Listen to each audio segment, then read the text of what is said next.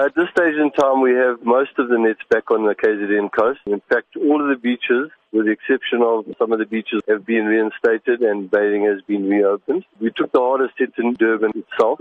We're still busy with those nets there. But we would like to think that we'd have everything back in order by Friday. But I must just stress that most of the Durban beachfront is now already back open again. And which are the beaches that remain closed? The ones that are closed still in Durban are basically all the ones north of Suncoast Casino. So it's Suncoast Casino, Country Club Beach, Laguna and eThekwini beaches. The rest of the Durban beachfront, which is the majority of the beaches, are all open. Is it known when these beaches will reopen? We expect to finish later this morning, or otherwise certainly by tomorrow afternoon everything will be ready for the weekend. Those beaches that are still closed are the non-popular beaches, and they're only utilized really during the holiday season. So the stress of getting them open is not as much as the beaches that are already back open again. The South African Weather Service says there's a strong possibility we will in the future again experience the massive waves seen on the Durban beachfront on Sunday.